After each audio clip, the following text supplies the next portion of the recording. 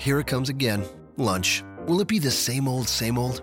Or are you ready to take a vacation from the ordinary with the new Jamaican Jerk Turkey Sub at Firehouse Subs? Freshly sliced smoked turkey breast, craveably sweet mustard sauce, and a hint of Caribbean seasoning. Just $5.55 for a medium. Save time. Order the new Jamaican Jerk Turkey Sub on the Firehouse Subs app. Firehouse Subs. Enjoy more subs. Save more lives. Participating locations. Limited time only, plus tax. Prices may vary for delivery.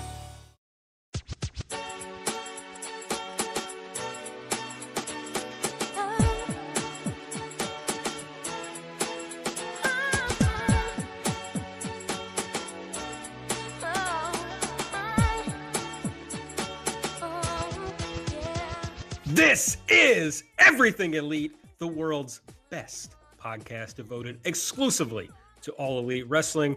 I'm Aaron Bentley, and I am joined by my good friend. He was gone for a week, but here he is. It's Nate, a.k.a. Epitasis. What's up, Nate? Hey, Aaron. I am back for a week. I was thinking maybe we should add Emeritus to Aaron Taub's host title since he's been on assignment. I don't know if what do you guys think about that? I think that's a good idea, host Emeritus. Yeah. I kind of like the on assignment bit, though.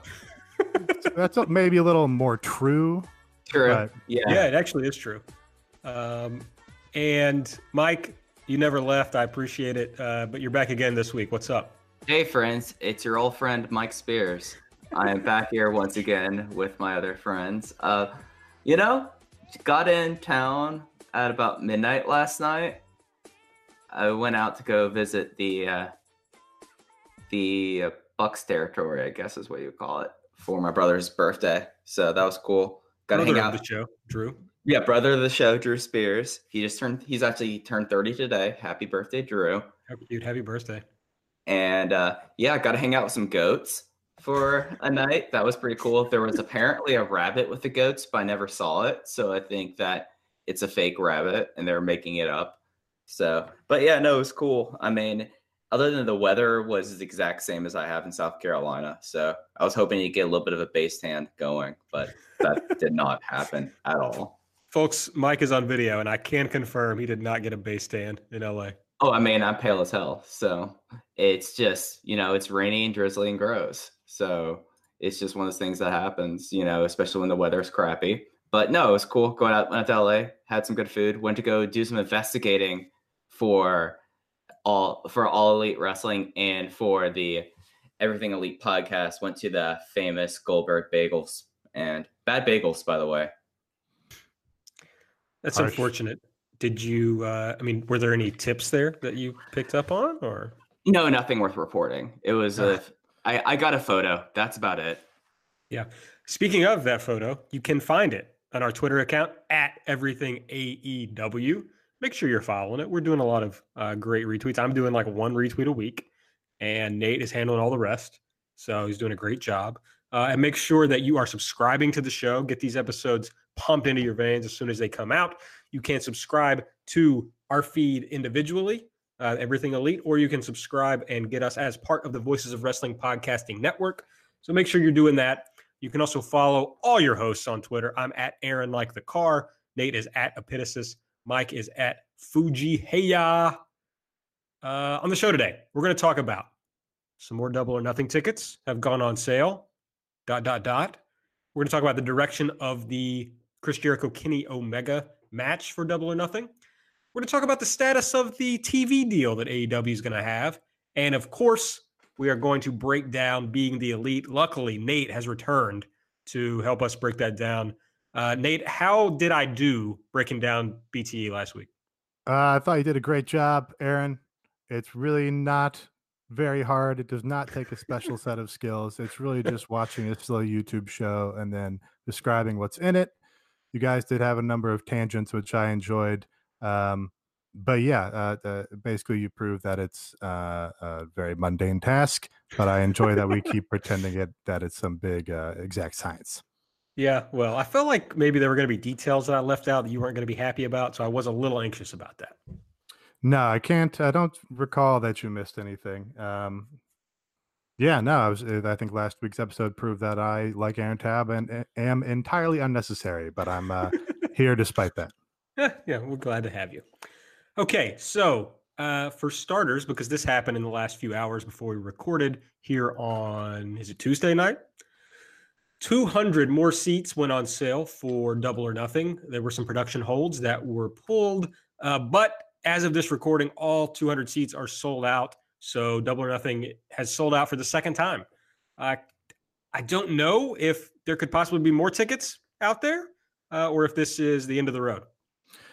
I think they hinted that there might be more. I think a Cody tweet was like, "Hey, we might have more production holds being released." So I guess if you're my friend Ayano on Twitter and trying to get tickets desperately from Japan, just stay up 24 hours a day and watch out for those tweets because they could be released at any time. Yeah, I guess they're getting closer to figuring out what the setup is going to be like so they can figure out if they don't need some of those production holds.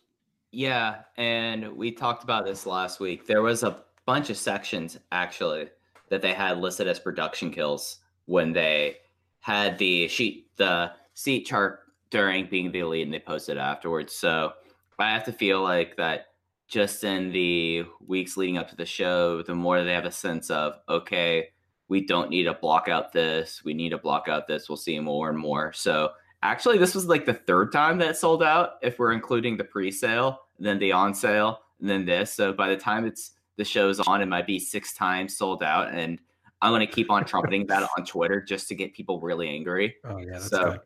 But yeah, I'm gonna take the opposite perspective and say that it has not sold out until they do strike all those production holds and release all the seats that they're actually going to have. That's going to be my position. Wow, strong take. Because I mean, it's got to be feels a little intentional. So they're doing this to sustain the hype. Is my take. Yeah, I think that's clear. I mean, I gave them the benefit of the doubt by saying that they were just figuring out how the show was going to look. But you think it's more conspiratorial than that? Grand conspiracy. Some high-level workmanship by Cody in particular. I'm going to give him the blame. And yeah, they have a bunch of fake production holds that they're going to release week by week just to get that additional Twitter buzz and say, oh, there goes another 16 seats. We're sold out yet again. They did kill like one of the parts of the seats around ringside. I mean, like a lower section. So I was surprised by that. But yeah, I think that some of these seats obviously will be sold, but it's just I'm going to strike the medium here. You know, I could go strongly 2 sides and crossfire this, but you know, one of the sections that's always blacked out on televised wrestling shows is directly below the hard cam, and that's never going to get struck, or if it gets struck, it'll be very, very late when they finally have a camera in there to do it. But you know, after they post like the remainder of the card, they're going to have to do something, so they might as well just say, hey, we have 2 more rows of seats open. So we'll see. All right, speaking of Double or Nothing, going to be straight with everybody, wasn't a big news week for AEW, but there are a few things that are interesting.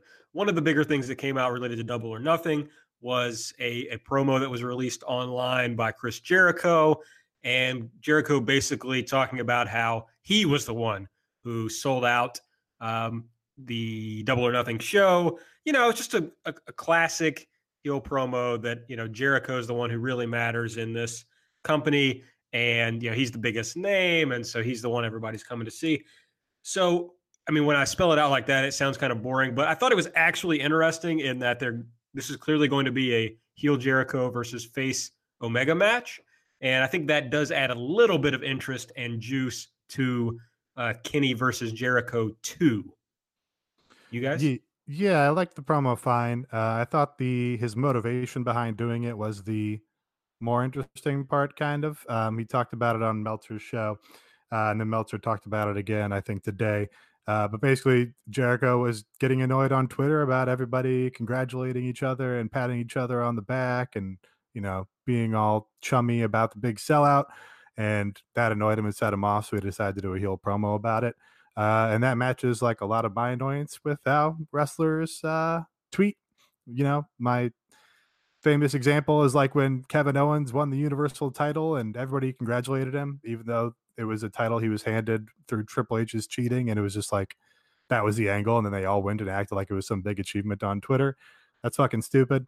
So I appreciated that. Jericho also is like, yeah, I'm tired of hearing about people achieving their dreams and all this bullshit on Twitter. Let's have some fucking heat going. Yeah, and I think it's also important for this now that it's not just a one-off, all into like show, that if this is going to be a promotion, you're going to need your faces and heels. And naturally, Pac is already one of the heels, as we've seen through the build-up with him and Adam Page. And it's assuming that MJF is going to be heel. But for some of the like the top level stuff, there's going to need to be some sort of direction. So at least Jericho seems to be calling his shot in terms of direction.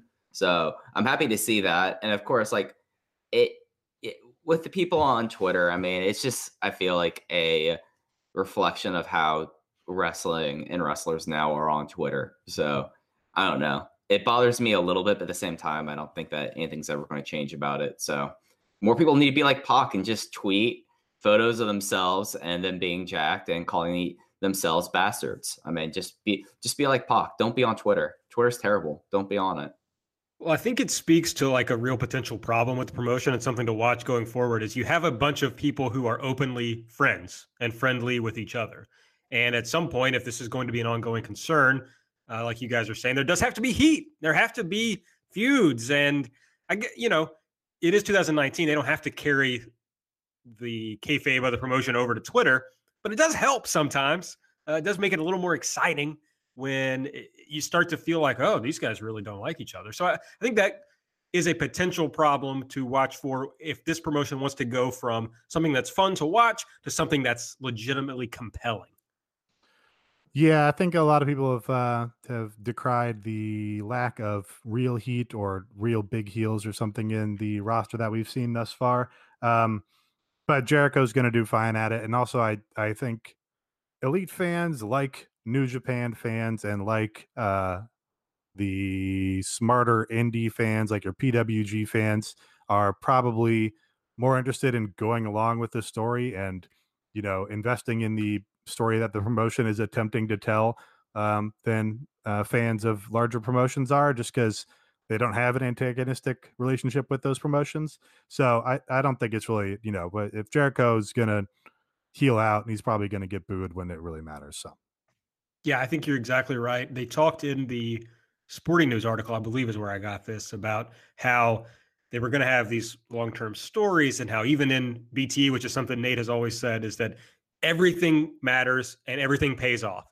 And I think as long as they tell compelling stories, you're absolutely right. The fans are going to buy into it. I mean, the real test will be if the Bucks ever want to work heel in this promotion. Hey, they were hot heels when we saw them in PWG, myself and Mike, a few years ago. Pretty good "fuck you, Young Bucks" chants during that Mount Rushmore era. So they can do it. They can certainly turn up the obnoxiousness level about 100 times over. I mean, Cody is a pretty natural heel, so yeah, that would be easy to do. I have to feel like that. Like when you talk about Cody and the Bucks, like eventually. And it might not be a year one thing, but they're going to have to eventually start facing off against each other. They can't just have them all be buddy for the long term. I mean, you already have how they're trying to treat Adam Page, Hangman as like future Ace. You have Cody already is like a natural just kind of heel just to begin with. And then, as you said, like we've witnessed the Bucks Alive being great shit-eating heels. So I mean, there's potential there, but I think it's one of those things that, at least through being the Elite and how they're pushing so far, it seems like that we already have Jericho as their top line heel, at least initially. Pac probably right underneath. And I guess they're kind of playing with Lucha Bros being heels a little bit, at least with the attack on Matt Jackson and the whole that they're going to try to find out where they are. I mean, I don't know if they're going to try to really have Lucha Bros be the big heel tag team, considering how popular they are just throughout wrestling, but it's something that at least seems like they're attempting. So it's encouraging at least that they're cognizant of, okay, we have to have heels, and then down the line we might need to see who's going to go where. All right, so that is what's kind of going on with Double or Nothing. I think I want to take this right into our planned TV talk. That really is the biggest unresolved issue with AEW at this point is it's the question anymore isn't, are they going to be on television? They're going to be on television and most likely on a major network. But the question that remains is, what is that going to look like? And if you're at all interested in the business side, the question is, can they get paid for doing it? How well can they get paid? So, Tony Khan on Talk is Jericho. I don't think I hadn't listened to the whole thing last week, so I don't think I went into this. But the most interesting things that he really said that are business related were that he wasn't even though he is a lifetime wrestling fan, deep in the bubble wrestling fan. That wasn't the reason to get into this. It was because he saw that advertisers are starting to get warmer on wrestling as a product, and that, of course, TV rights are out of this world right now. And so he saw a real opportunity to make money. But he talked a lot about how TV companies are paying for live sports, which is something that we hear WWE talk about. And I've never really bought that wrestling played into that. Because I just don't think people watch wrestling in the same way they watch sports. This has been I don't know that Lanza and I have ever actually argued about it, but Lanza will make this argument about spoilers and how, if the TV show has happened, you can't get on Twitter and expect that you're not going to find out about it. It's like, okay, well, people don't watch sports and they don't watch TV and they don't watch wrestling in the same way, right? Like people don't record. I mean, most normal people don't record sporting events and then make sure they don't find out what the score is and then go back and watch it, right? But wrestling is consumed in that way. It's a totally different thing. So I'm just not sure that the live sports thing applies to wrestling. Yeah, I disagree. I'm like 100% on the opposite side of you on that. Yes. That's, my slogan for 2019, right? Yes. No old wrestling. Yeah. And old wrestling is anything that's more than like 12 hours old. So right. Yeah, it's a fake sport. It's meant to be watched like a sport. There's no value in watching old sporting events. I'm not really interested in watching old, already decided contests. So we agree on that. We've agreed that there's no point in watching old sports.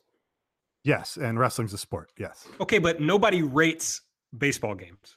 Yeah, and wrestling ratings are like pretty silly, False. Nobody at the end of the year, nobody's like, what were the 10 best games in the NBA this year? I think you could probably find that article somewhere. Okay, but that's not mainstream discourse.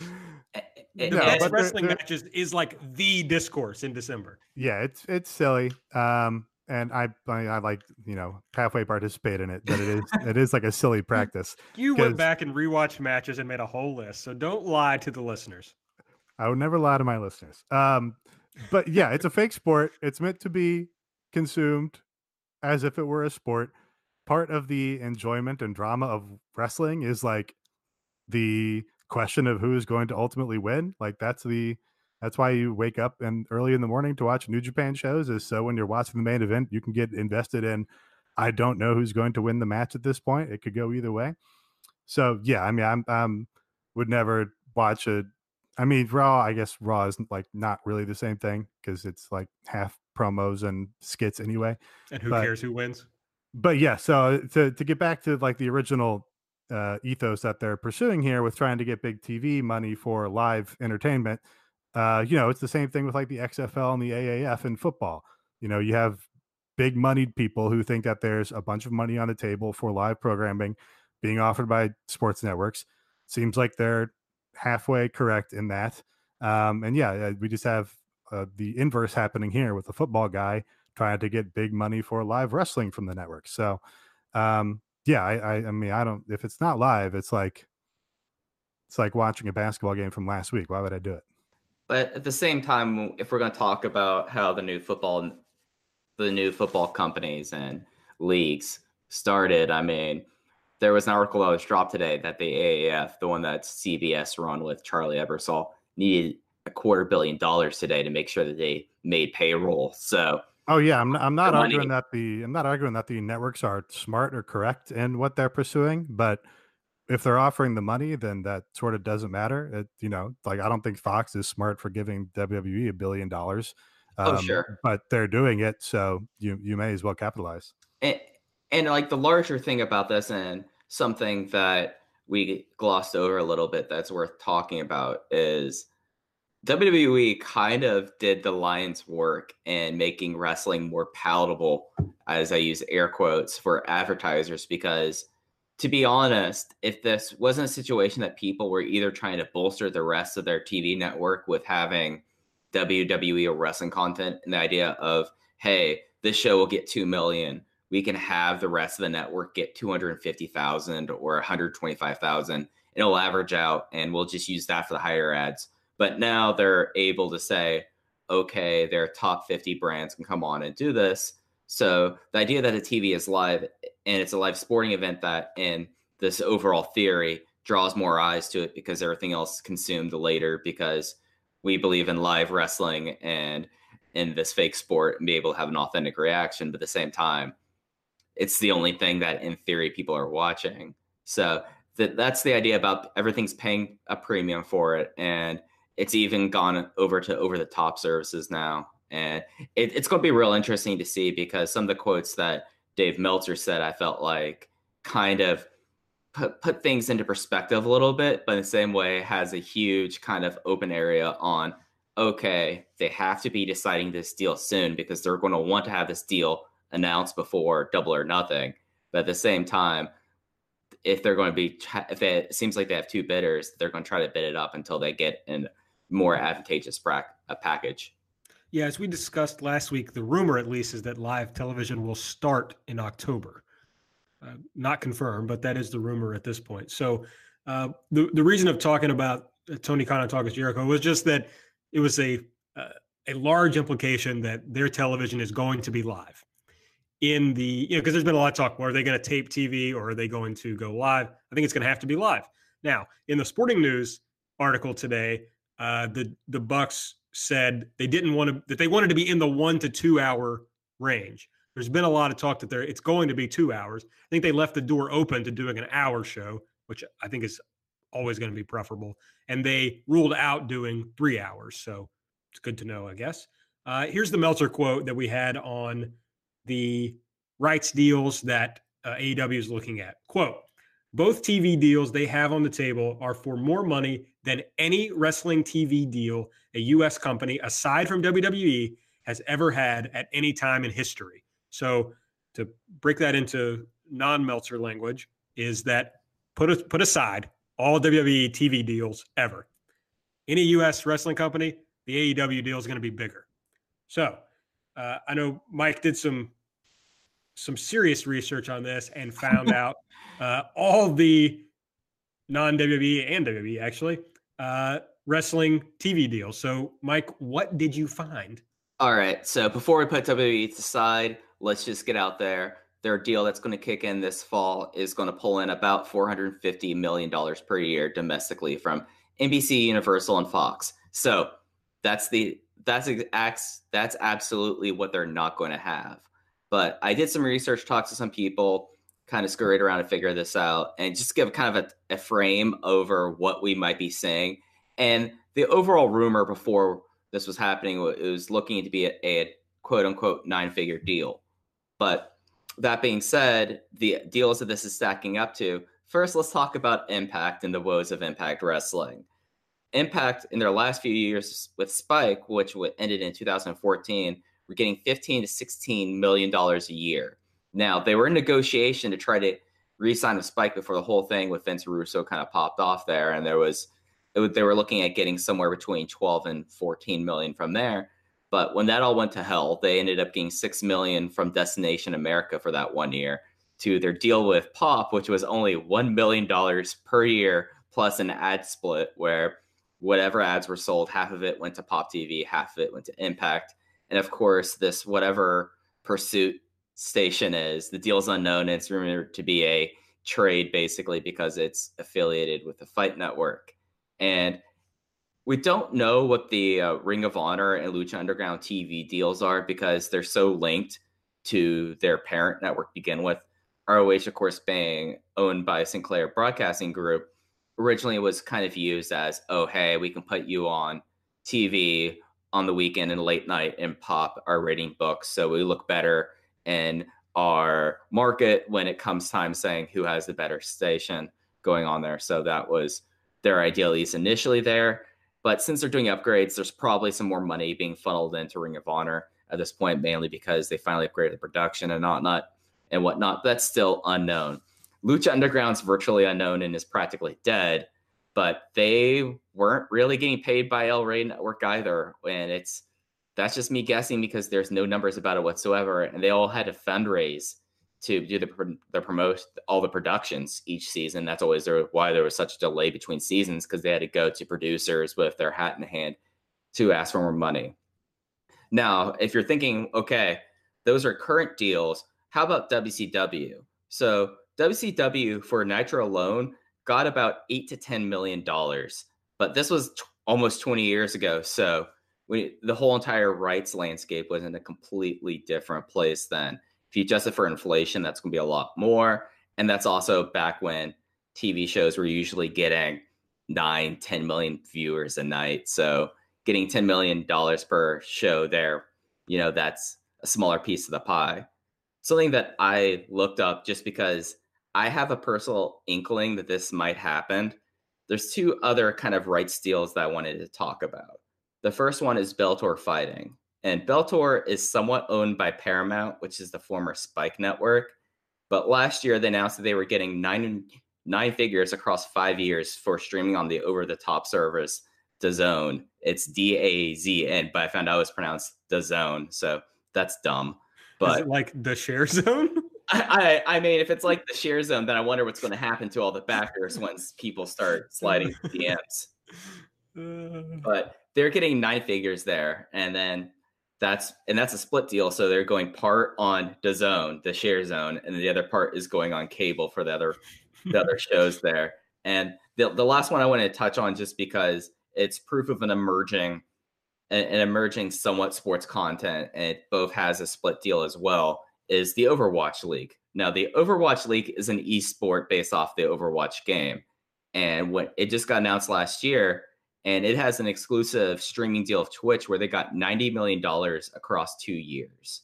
So that's a big amount of money just for that. So I feel like that's kind of an idea of where we might see, at least initially, for them. And of course, Overwatch League also has a deal with Disney Sports, and they're on ESPN, Disney XD, and ABC, but the money about that deal has never been disclosed. One last thing I want to touch on before we go, and this considers one of the big contenders, considering they were in Atlanta. This company's based in Atlanta. They've always kind of been hinted towards this company, is Turner Broadcasting owns an esport, which Kenny Omega is something that he's very interested in. He's participated in. He's had that agreement with the CEO where he ran that problematic show in Daytona Beach. And it's called E-League, and had a bunch of fighting games. And Turner did this both streaming and on TBS.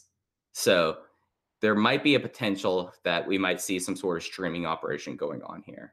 But yeah, this is what I spent my travel hours doing over the last week. So okay, so if we take Meltzer at his word and these numbers, then the deal has to be for more than $16 million a year. Right. So what do we think is an annual number that would be a success, would not be a disappointment to find out that they were getting? Do they have to get, 45 like this Overwatch League? Or if they come in around 20, is that okay? I would say 45, if it's including TV, would be a little bit I'd say that's okay if it's including just TV, because the 45 for Twitch is the most amount of money that Twitch has paid for anything. But I would say if it's $20 million just for TV, I think that's kind of a disappointment. And that makes me think that Dave is not necessarily being fair in his judgment of what is considered more money, other than being literally more money. But if it's the 9 figures, I mean, that's enough for AEW and the Khan family to perhaps already see a profit in the first year alone. But when you say 9 figures, you mean over years, right? Over years, yes. Not annually. Right. Yeah. No, there's no way they're gonna get $100 million a year. I mean, that's insane. That's crazy pants. Yeah, I think they have to get a big number. I think a big number is probably better in these circumstances as compared to a small number. No, I'm just kidding. Great analysis. I think, I mean, I don't know about, 45 versus anything else, but I think the hungry market for live television programming is right now, and we don't know how long that market is going to be there. So even if the promotion takes off and is a success and continues to grow, and pulls people away from the WWE, or attracts new fans or whatever the case may be, we don't know. We have no idea what the TV market looks like in 10 years. Like, TV could have crashed in 10 years. Like, there's a large variety of possibilities for where that's going. So I think if this is going to be a big money-making venture, and they're looking to turn a profit on it in the short to medium term, then it's got to be, it's got to be comparable or more than, more than Overwatch. I don't know. Yeah, and it's worth also stating that this is, as Nate kind of alluded to, this is under the overall kind of umbrella of, is TV going to fail? And that's something that's been a concern since I was taking communications courses in undergrad in the early 2000s. So, I mean, how much are they going to want to do this? I think the Bellator idea of them doing streaming along with TV is possible, but getting more than Overwatch, I think, is kind of where I would guess. But yeah. Okay. Well, the key is they've got to make their money now and get on a big enough platform that they can create a brand that would survive the death of television. Yeah, they got to get a foothold before the bubble bursts. Right, because right now only WWE would survive, obviously. If we're talking about big money companies. Yeah. Okay. All right. Well, I think that was interesting. But I think let me quickly, because I skipped over this because I thought we were on a good run of stuff. But there are some rumors about the Usos leaving WWE, or at least, becoming free agents. They have, I don't know. I was going to say they've gotten a title run recently, but I'd be making that up. Is that true? I don't know. Okay. Well, one of them got arrested. I think Dave was talking about how he got put over after he got arrested because they might be leaving. And yeah. Dave was saying, I don't watch the show, but I listen to Dave. And he was saying, this is the opposite of how it would have been at any other time in history. But now, right. If you threaten to leave, you can get away with whatever you want, basically. But yeah, the Usos kick ass. There's a built-in dream match with the Bucks there. Going back to when they were doing Super Kick Party parodies on WWE.com with the Usos or whatever it is. But yeah, the Usos are like one of the handful of good acts in that company. So those would definitely be guys that would be cool to see jump. Yeah. I'm sorry, Mike. Go ahead. I was going to say, I just checked as Nate was talking there because I also don't keep up with the big Trump fundraiser. But at the same time, Dave was right. They are the current WWE SmackDown Tag Team Champions as of the 17th. Nice. I heard somebody have a take recently that like the Usos Young Bucks thing is like tired now, and so they wouldn't be interested in it. I think that's insane. The Usos are like not just a great act. Well, no, I want to put it this way. They're not just great wrestlers and fun to watch in the ring, but they have succeeded at basically every type of act that WWE has kind of put them into. I mean, they're very good at everything. Yeah, no argument here. And there was a tweet from their father, Rikishi, or not a tweet, an Instagram suggesting that they might also be wrapping it up with the WWE. So yeah, that'd be cool. And that you could make a feud between them and the Young Bucks, on 24 hours notice. Like, yeah, like I'm way more interested in Bucks Usos than I am Bucks Revival, who I've never really cared about. Well, that's because you have not watched enough BTE, I guess. Although, to be fair, I also have not seen any of those BTEs where they did the whole Revival burial stuff. But that was a long running bit, I believe. Okay, well, speaking of BTE, Nate, it's that time, my man. Oh, I set you up for a classic Bentley segue. I regret my actions. Okay. BTE for this week opens with Cody and the Bucks. They're joking around with the Yeti at the McAloon Productions show in the parking lot. Just a cute little cameo thing. Then we got to MJF. He's at Cody's house out on Cody's deck where they seem to have shot like, I don't know, 4 or 5 or 6 segments or something over the last few episodes. They're advancing the bit here where MJF is a dick except when Cody's watching. So Cody cooked him 2 bison strip steaks, just some guys being dudes on Cody's deck and giving each other high fives and broing out. And then Cody leaves. MJF throws out the steak. He taunts Pharaoh, Cody's dog, with the other steak. He's just true heel action. He's even shitty to the dog. And then Cody comes back and MJF acts like he ate the whole steak. So cute little bit. Got MJF some real heat because he was mean to a dog. And yeah, all these segments like on this show, or maybe not all of them, but a large amount of them and a large amount of the ones on previous episodes were all filmed during that one little trip to Atlanta they took. Which makes you, cast into stark relief how like they had a little bit of forethought and they had ideas for like, 4 segments and they just banged them out in a matter of hours, I imagine. And it really makes it pretty easy to advance these storylines, even though these guys are like sitting in their home offices for probably, 6 days out of a week. Whereas WWE has giant production and corporate offices and 2 writing crews and all this shit. And, there's no forethought whatsoever. I want to chime in quickly because for whatever reason, when I watched this episode of Being the Elite, I scrolled down to the YouTube comments, and I think the top comment was from Cody or from the Nightmare Family account. And it was Cody saying that Pharaoh found and ate the steaks in the yard. And he could only assume that MJF threw the steaks into the yard because he didn't want to say anything bad about Cody's cooking, which was cool and polite. All right, fair enough. There you go. That's just there's the storylines are even in the YouTube comments. Yeah, keeping kayfabe. How about it? All right, so then we get they cut to Adam Page's segment at the AEW presser, and they show the Bastard Pox promo again. Nothing new here. They show Kenny backstage at the presser right before he enters. Kind of you get a cool glimpse of like a little setup, like it's in the shadow of the MGM Grand and shit. Just a little like human moment with these people again. And then we've got Kenny with Cody and the Bucks. And this is probably in Las Vegas again. They're just like in a lobby or something.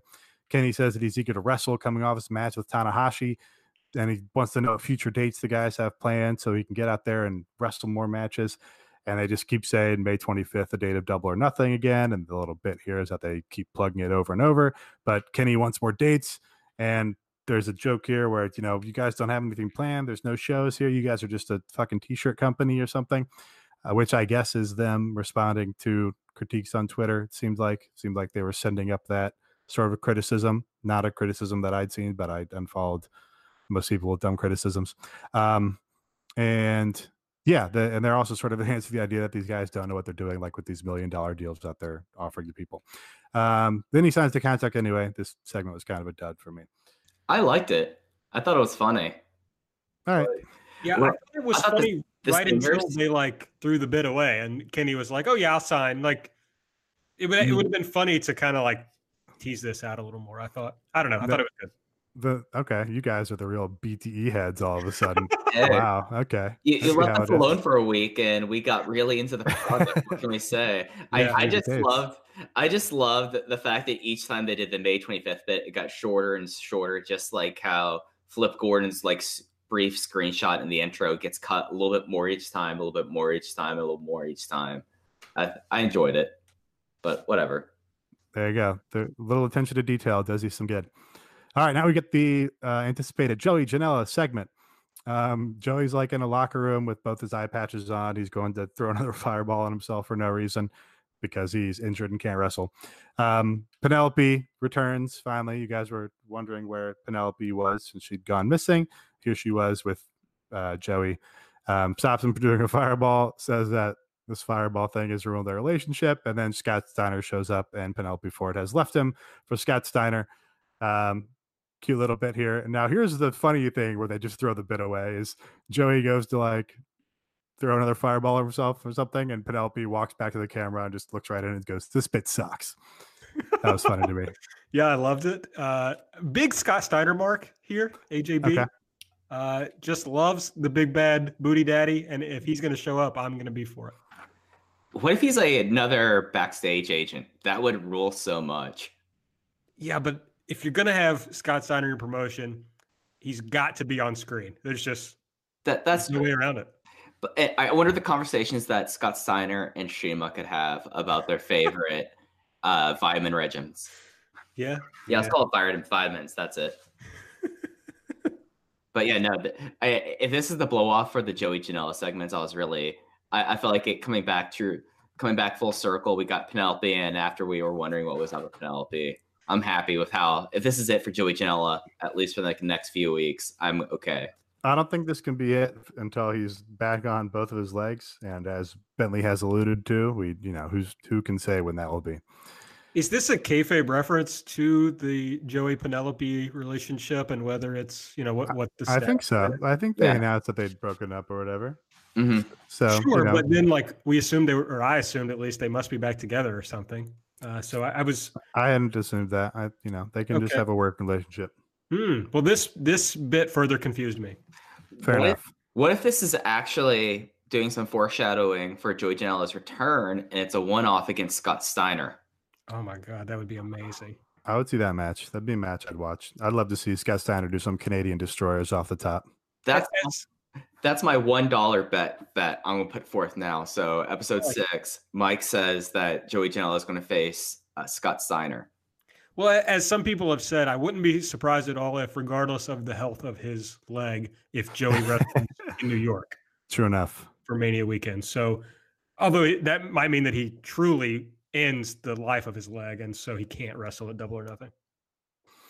All right, next segment. We got Joey Ryan. Why didn't you just say that take sucked? We need to clip out that audio of Penelope saying this bit sucks, and just so we can drop it in. So we got Joey Ryan. He's backstage at a show somewhere with Lil Cholo and Mariachi Loco, some Southern California show, I imagine. They wanted to talk to Cody and the Bucks because they want one of these big deal contracts, and knowing that the way to get Cody and the Bucks' attention is to attack Joey Ryan, they start beating him up. But this time, Scorpio Sky makes the save. And we're advancing here. Scorpio Sky says, hey, what happened to your blonde tag team partner? We've got another Candice LeRae reference on this show. There was some chatter last time. I've been pushing the idea that this is an intentional build to something. We had some skeptics, but now we've got it 2 weeks in a row. So they're going somewhere with this. Thoughts? I mean, yeah, when it happened, I was like, damn, this has to be intentional. And it didn't feel this time as much like it could just be a bit. Yeah. There's something there. I don't know what it is, but there's something there. There's something there. She's been in NXT for like a year. I think they have, like 3-year intro contracts there or something. Mm-hmm. So I don't know how she could be in this company in the short term, but I think maybe there's going to be a swerve here and it's going to be someone else, to be honest. Or maybe she is going to fight a cop. She's going to fight a cop. So that she can get fired.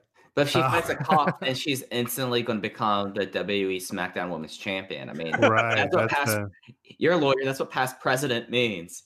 Yes. So basically, all WWE wrestlers should fight cops so they can get pushed. Hey, there you go. This is just more examples of AEW catalyzing positive change in the world of wrestling. WWE wrestlers taking to the streets to fight cops. That's praxis. All right. Next segment. The Bucks are in a hotel. They're in mid-conversation. Matt has an OWE hat on and says, maybe he's possibly going to China. So maybe they're doing a little talent exchange there. Kenny walks in. He has a surprise for them. He's missed out on these show invasions that the Bucks and the Elite have done. So he has an idea to crash a show with them. Now we go to the Chris Daniels busted tooth bit. They are like in the Las Vegas hotel again. He talks about there's somebody tells him to be a man Hulk, which is just funny that, the parlance is like quoting Macho Man rap lyrics. He got a gold tooth because a dentist is an AEW fan and he wanted the teeth to look like the AEW logo. Yeah, so just a goofy joke here. This sucked. But see, this bit sucked, but it was funny when Cody walked in and said he looks like a fucking idiot. And that was just the shoot. Like that's why you like Cody, is just because he comes in and just tells the truth. That's Yes. And the best part that you skipped over was that when they said we have a dentist on the roster. Yes. So that was a real joke. The real attraction here is Cody just calling people fucking idiots and saying stuff sucks. I'm just happy that they addressed something that we brought up last episode. Like, what's up with Britt Baker? Maybe she's working at practice. Maybe she's getting that established. Maybe they're going to send Chris Daniels to Britt Baker, and he's finally going to get a actual crown on. I mean, there's some foresight being put down here, but also that's okay. We're gonna get Britt Baker joining SCU by way of free dental work or something. I mean, I know Medicare for all, but I don't know about dental insurance for all. I mean, maybe that's praxis. I don't know. I'm gonna stop talking now. All right. Then we go to the Kenny Crash angle. It turns out it's the Backstreet Boys. They go to a Backstreet Boys concert. They have Backstreet Boys t-shirts on. The Backstreet Boys are like a running bit on this show also. There used to be a thing where Marty would sing Backstreet Boys songs. And they really seem to be having more fun than everybody else there. Like, I think Mrs. Matt seemed like she was having a good time, but the people behind them really seemed to get tired, after like 3 songs. This bit went on a long time. But yeah, they went to a Backstreet Boys concert.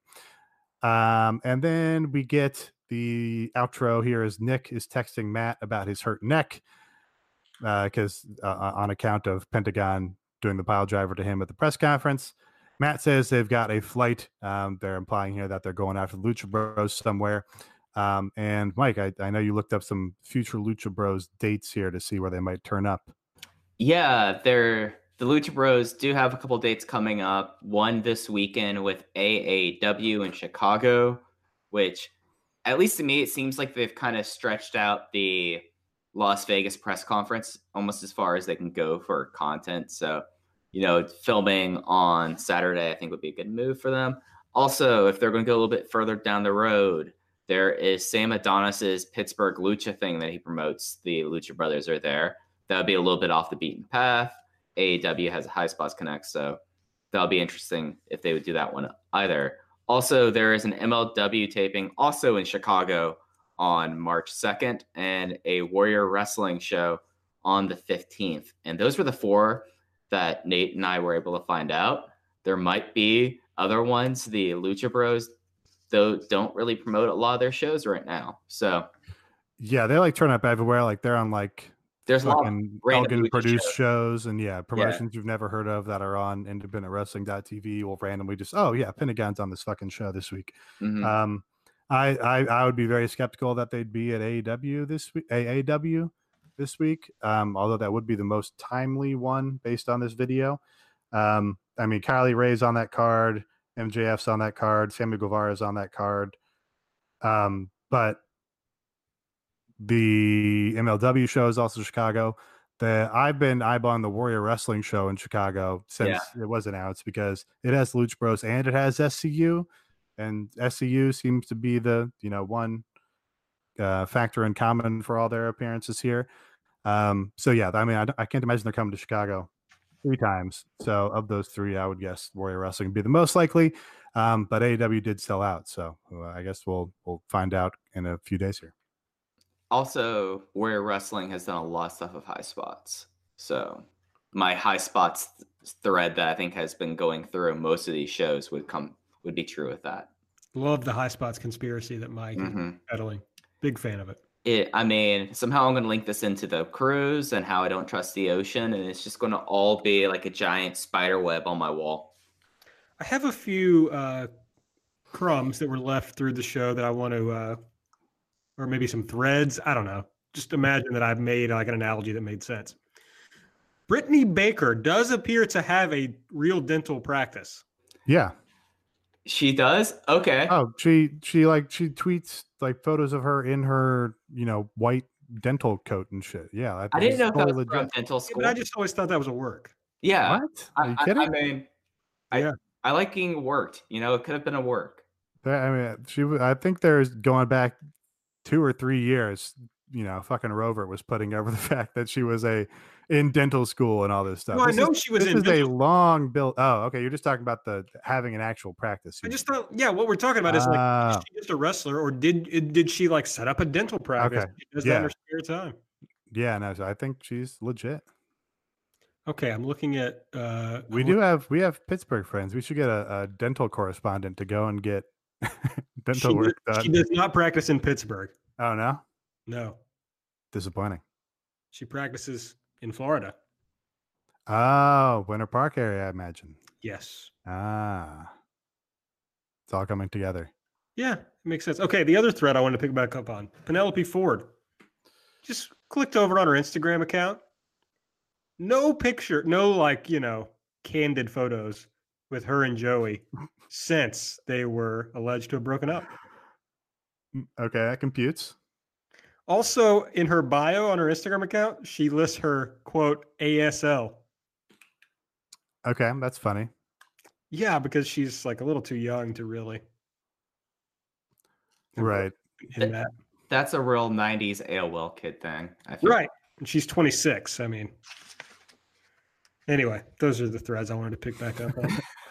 I thought they were really important to the show. I'm just glad that we now know that Brittany Baker does practice dentistry, because that would bug me, and I'd be very happy. One, that's awesome that she was able to pull that off, wrestling and going to dental school and getting her DMD at the same time. And at the same time, I really hope they pay off the Christopher Daniels thing with her, because that would be perfect. And then they could also bring up the fact that they killed Adam Cole. Sure. I mean, there's a lot of ways they can go here. And I was actually a little disappointed there wasn't a Road to Double or Nothing this week. I felt like that they kind of developed some steam with that, and not having one was a little bit of a bummer. Yeah, I mean, we have one yet to come. There was also the Sammy Guevara YouTube. I don't know if you guys checked that out, but he is apparently a big time vlogger. No, I did not see Sammy Guevara's YouTube. Not gonna lie, Nate, I skipped that. Okay, so I did watch it. Okay, it's really, I mean, I've never like watched a vlogger in my life. I've never watched somebody play video games on YouTube or any of these things. But he does a really good job of shooting what is essentially just him talking into a camera for however long the episode is. Like it was 12 minutes or something, but he shoots it in an interesting way. It's super dynamic, and he creates a lot of like motion with all the cuts that he does on this thing. There's the end of the episode is just him talking about his press conference experience in Las Vegas, and he's like skateboarding around the top of a parking lot structure and talking to the camera, or like approaching the camera where it's sitting on the edge of the parking garage and all this shit. So I was like, oh wow, this is like, whoever's editing these, I don't know if it's him or whoever it is, but they're doing a pretty professional job with this. Also great like camera quality and lighting quality and all that shit. So that surprised me. Also, he like seems likable, which is weird because he's like an extremely natural heel when you see him in wrestling. Like he has a very punchable face, just one of those people with a face that you want to see get bashed in. And his promos and stuff are like natural heat getters. And it's like it's not always that he's going for heat in that specific way, but he's just got one of those personalities where you kind of just hate him no matter what. But on the YouTube, he was like, seemed like a upstanding young gentleman and like a kind of likable guy. Like he's sitting around the hotel room and Sonny Kiss comes up to hang out and they're palling around, and it's just them like walking through the hotel with Kylie Ray and all this shit. And yeah, it was an interesting watch, not knowing anything about him other than like he's fearless when he flips out of the ring and shit. I don't know. I think I'm gonna keep kayfabe and not watch this in case he's likable, in case I might like him. Yeah, I always thought he was a big dirtbag. I heard a lot of people disliking him. So I know he has that reputation. Yeah, but, that like Cubs fan was saying, oh no, he actually did the right thing when he made that Riot booking instead of going to MLW. Like he was actually. I agree with you on that. Yeah. So. Yeah, I don't know. I'm not like I was already a Sammy Guevara fan because he was a good heel and did cool flips. So, yeah, I thought it surprised me. It's not something I would ever watch in my typical media consumption, but it surprised me at how dynamic it was. Can I just say one more thing about Britt Baker, please? Yeah. Britt, if you're listening, you got to drop either doctor or DMD. You got to drop one. You can't have both. They mean the same thing. You can't be Dr. Britt Baker DMD. Isn't that how it's typically like on signs and shit? Like No. if you get, isn't it? No. You don't see Dr. blah, blah, blah, blah, MD. You either see blah, blah, MD or Dr. blah, blah. It means the same thing. I don't know. I feel like, I mean, you might be correct in that they do technically mean the same thing. They do. I feel like when I see signage, like if you go into like an office park and they've got 4 different specialists or whatever, I feel like they usually have doctor in front of them, and they usually also have letters identifying what kind of doctor they are. They shouldn't if they do. I think you're wrong, but either you're wrong or they're wrong, Nate, is what I'm telling you. So, Aaron, do you not like have things that say Aaron Bentley JD? God, no. No, not even on your business card?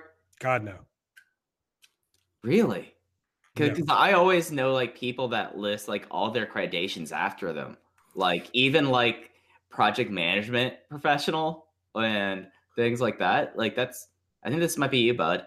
No, those people are douchebags. Yeah, Okay. that's like this is like that woman on Twitter who's always like, I have a political science degree and a JD or whatever the fuck, and she's just always wrong. Like people that advertise. If you're a lawyer and you put JD or Esquire after your name, you should go to prison. Do people still put Esquire? Like I thought hell yeah. I thought that was like an old timey like Victorian age thing saying Some of those people are still kicking. No, a lot of those people. When I was in law school, I would like in my email signature, I would put JD candidate whatever year because that's what they told us to do. Especially when I was like emailing lawyers or whatever. But no, and if you put attorney at law after your name, you also suck.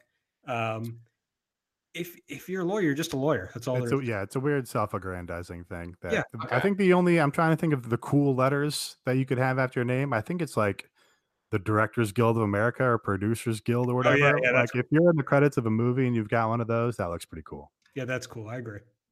Okay, I buy that. I know that I have friends who are trying to get like Editors Guild, and they really want to be able to be listed as like Editors Guild stuff. So yeah, that's cool. Mm-hmm. Make sure you're subscribing. Rate and review us. I haven't checked to see if anybody has, but please do. Follow us on Twitter at Everything AEW. You can find me at Aaron Like the Car. Nate is at Epitasis, and Mike is at Fuji Heya with 2 eyes. Don't follow Aaron Taub, especially right now. I mean, it's insufferable.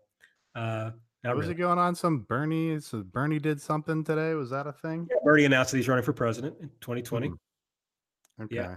That's happening again, huh? Yeah. And I have taken a solemn vow not to litigate the Democratic presidential primary on Twitter this time. If anybody starts fucking retweeting or screenshotting bad centrist takes, I'm just muting them. Like I'm not. Let's be healthy online in 2019 and just fucking stop engaging with people with bad brains. There's nothing to be gained. Okay.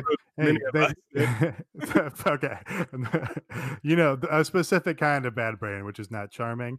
If they can smarten up Peter Dow, that's if you're more behind the curve than Peter Dow at this point, we're leaving you behind. For Mike, for Nate, I'm Aaron. We'll see you next time. Bye.